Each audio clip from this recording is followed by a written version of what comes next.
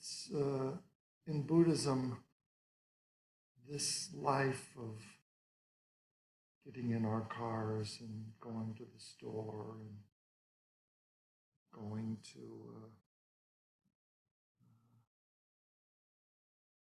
a farmer's market and coming to the Zendo in the morning. This, this life, saying hello to the people we meet. It's frequently called a dream. This life is but a dream. The dream mainly consists of my thought that I'm here and Sandra's there and there's Rick.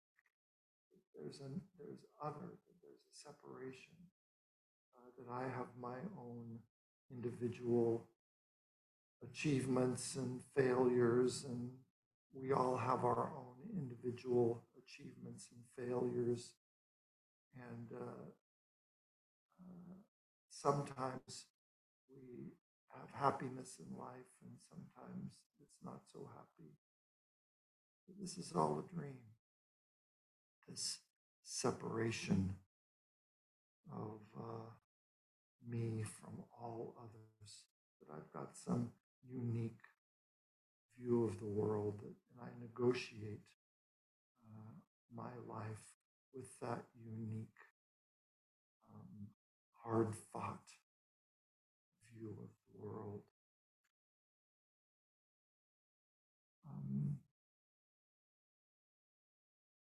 That's a dream, according to Buddhism. And we might ask ourselves, for instance, who was it that was singing in the moonlight last night?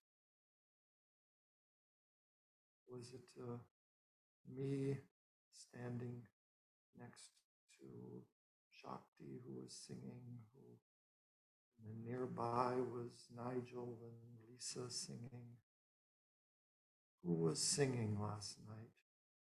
Or was it one voice, one heart, one mind, our Buddha nature that was creating the song all in one piece after creating such a beautiful chanting and drumming and ringing ceremony, vowing to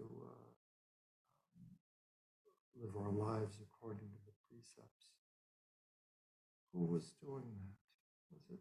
Was it our one voice, one heart, one mind? Or is what we just chanted, can we call that our Bodhi mind? Is Bodhi mind creating the life in Zendo, the life under the full moon, the life in our houses, our life that walks through the forest, our life that is the forest and the seas and the skies. That's our Bodhi mind. That's our one mind, our one heart.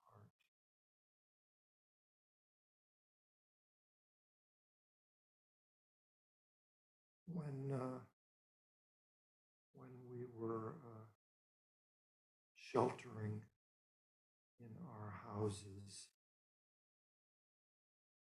for a few months, a couple of years ago, because of the rise of the pandemic, it was just such a example that we're one body, one heart, one mind, that lives together, that protects each other, that can be made sick all together with one virus that just is also among us, is us. that was quite an example for me of our one heart and one mind. When we think of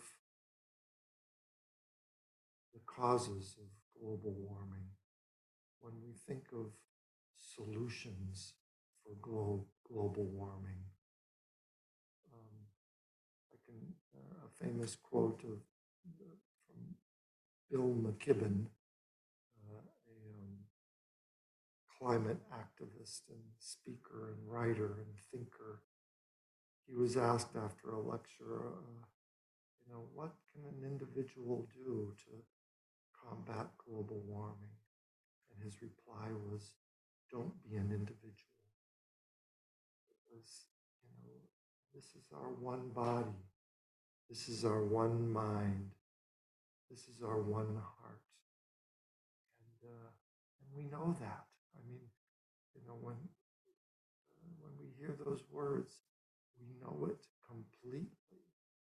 We know it completely that this is a dance that we're doing together, just like the smaller version of the dance that we've been doing all week long.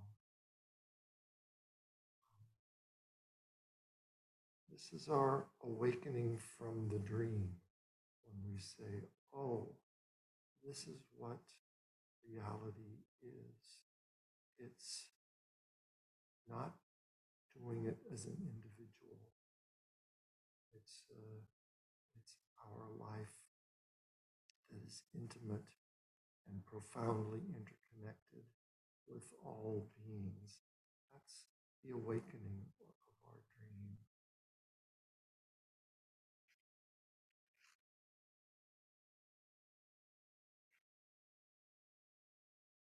Another example is the war in Ukraine. From the very beginning, we knew that this wasn't something that was far away, that we just watched on TV. The whole world knew that this was a change in how we think about the world, and that this conflict is something that is resolved with the whole world together, acting as one world, as one heart, as one mind, as one body. It was just very clear from the beginning. Oh, this is a shift. It's not just over there, but a shift that is felt all over the world. And it wakes us up from the dream of individual achievement, from the dream of the unique individual separate from other unique individuals, to a world of intimacy and interconnection.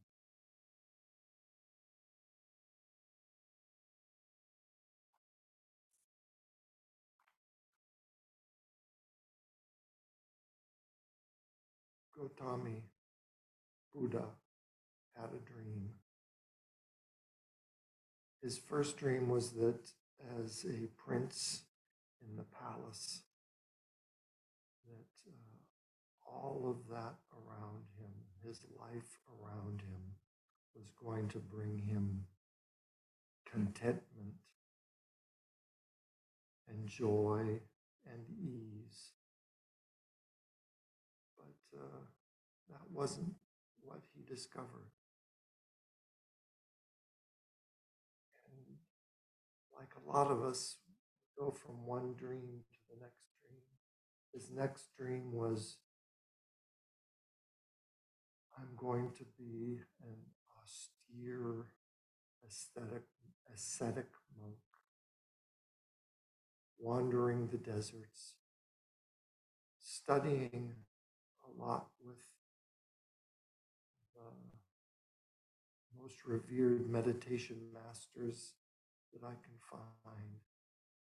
And the understanding I learned from that practice of austerities and deep meditation will bring me insights of the reality of the world, and I can rest with ease in this knowledge and this reality. And that wasn't the solution either. And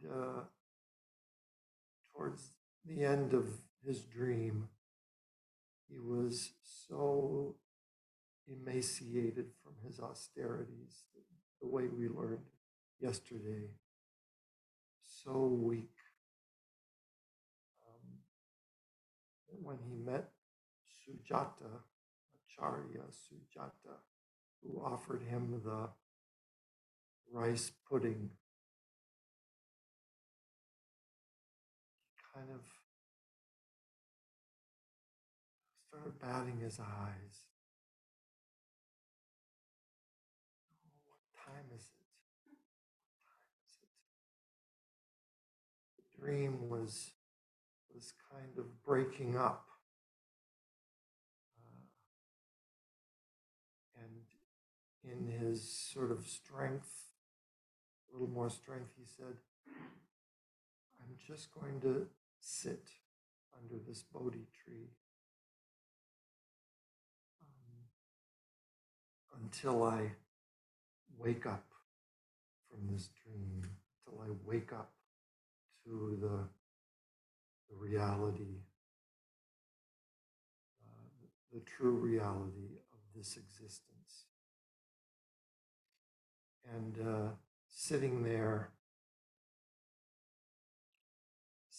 for several days, the whole dream came back to him. He was dreaming again.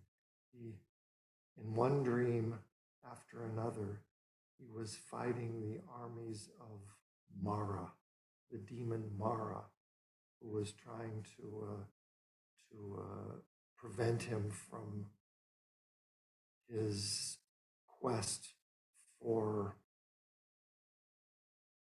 true self. The armies were trying to knock him off his seat. Mara conjured up storms and earthquakes to shake him from his resolve. But his meditation was so deep and stabilizing him that nothing could shake him from that resolve. And, the majority of us here have that resolve of being here, every morning, to sit with that resolve, to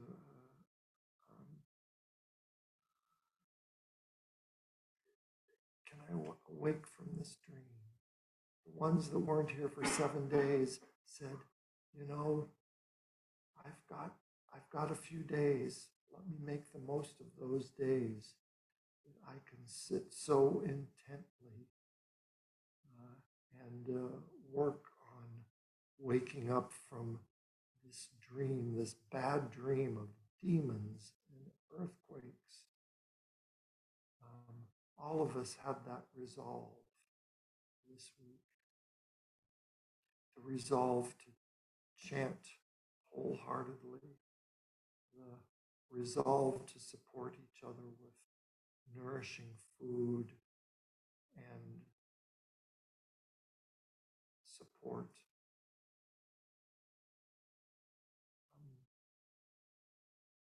When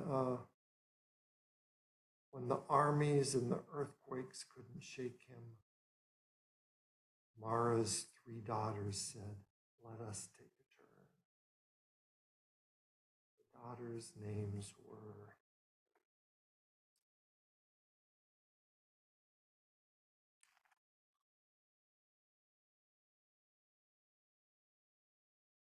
Tanha, which means thirst, and Arati, which means aversion and discontent. And raga, which means greed, hate, and passion. Let us take a turn.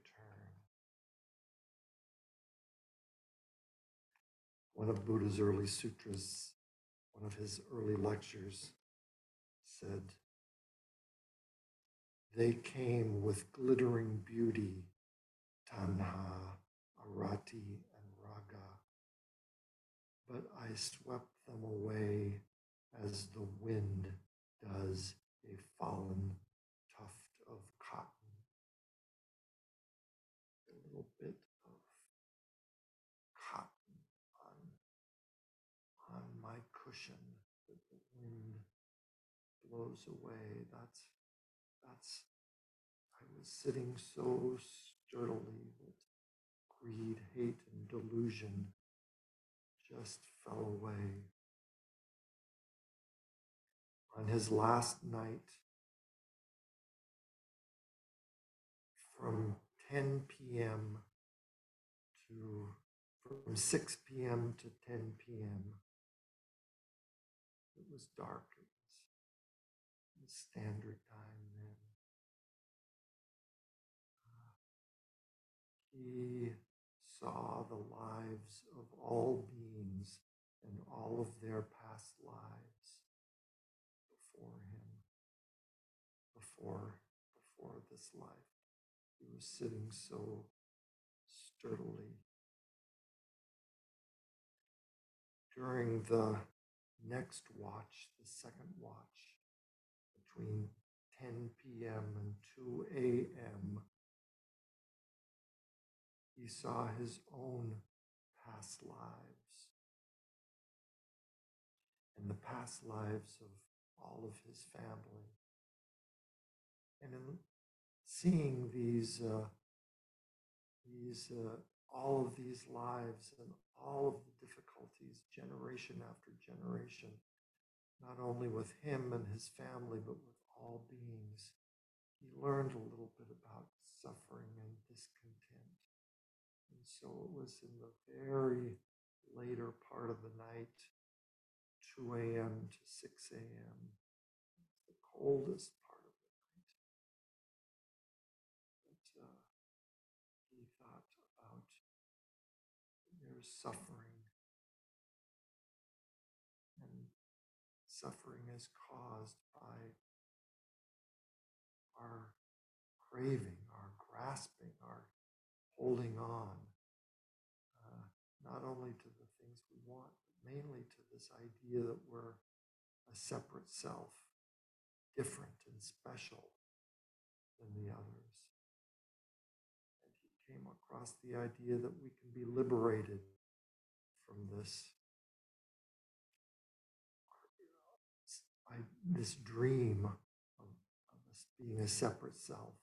And the way we wake up from the dream is to practice the Eightfold Path of creating the harmony that is woke, that is awake, a harmony that we are all, it's the reality of the world, a harmony of moving effortlessly with the causes and conditions. When we see suffering, we help those suffering get back into that harmonious flow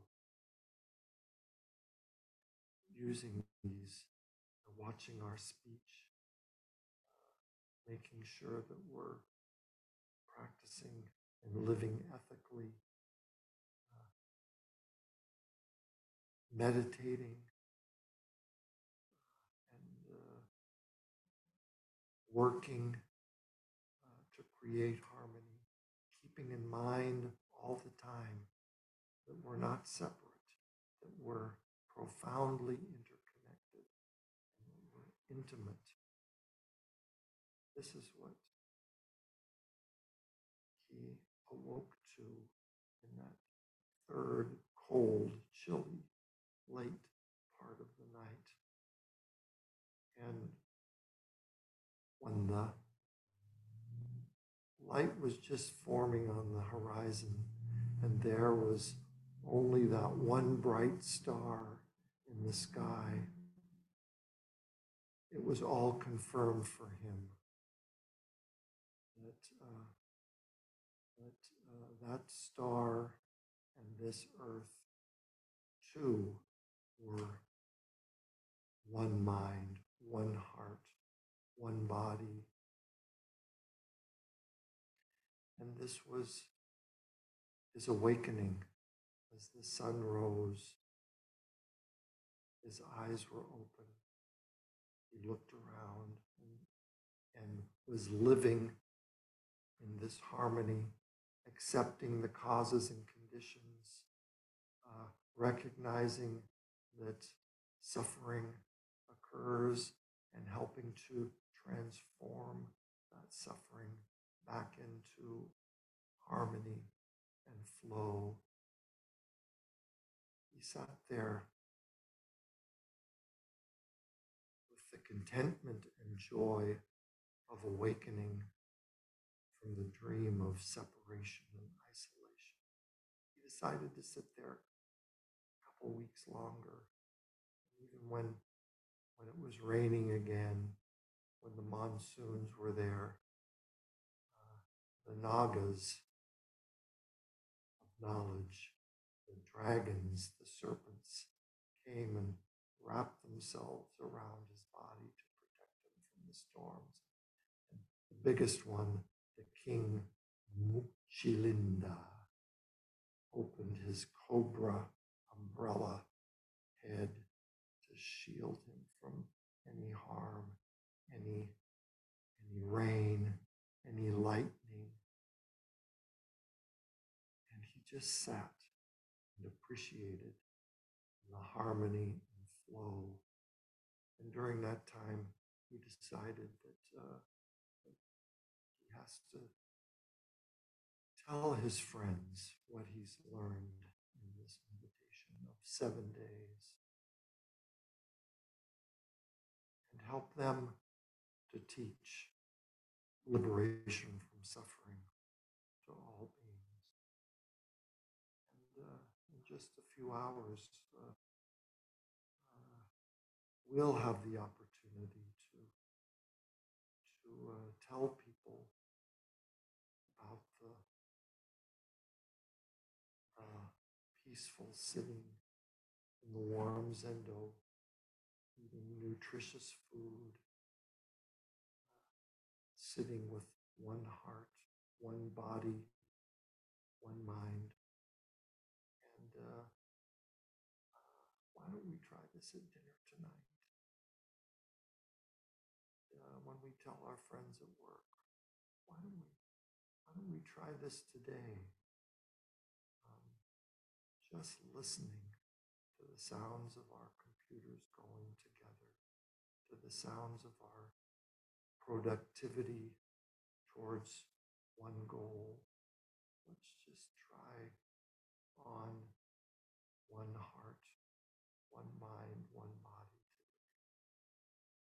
This is our awakening. This is our intimate connection with Buddha mind, Buddha body, Buddha heart.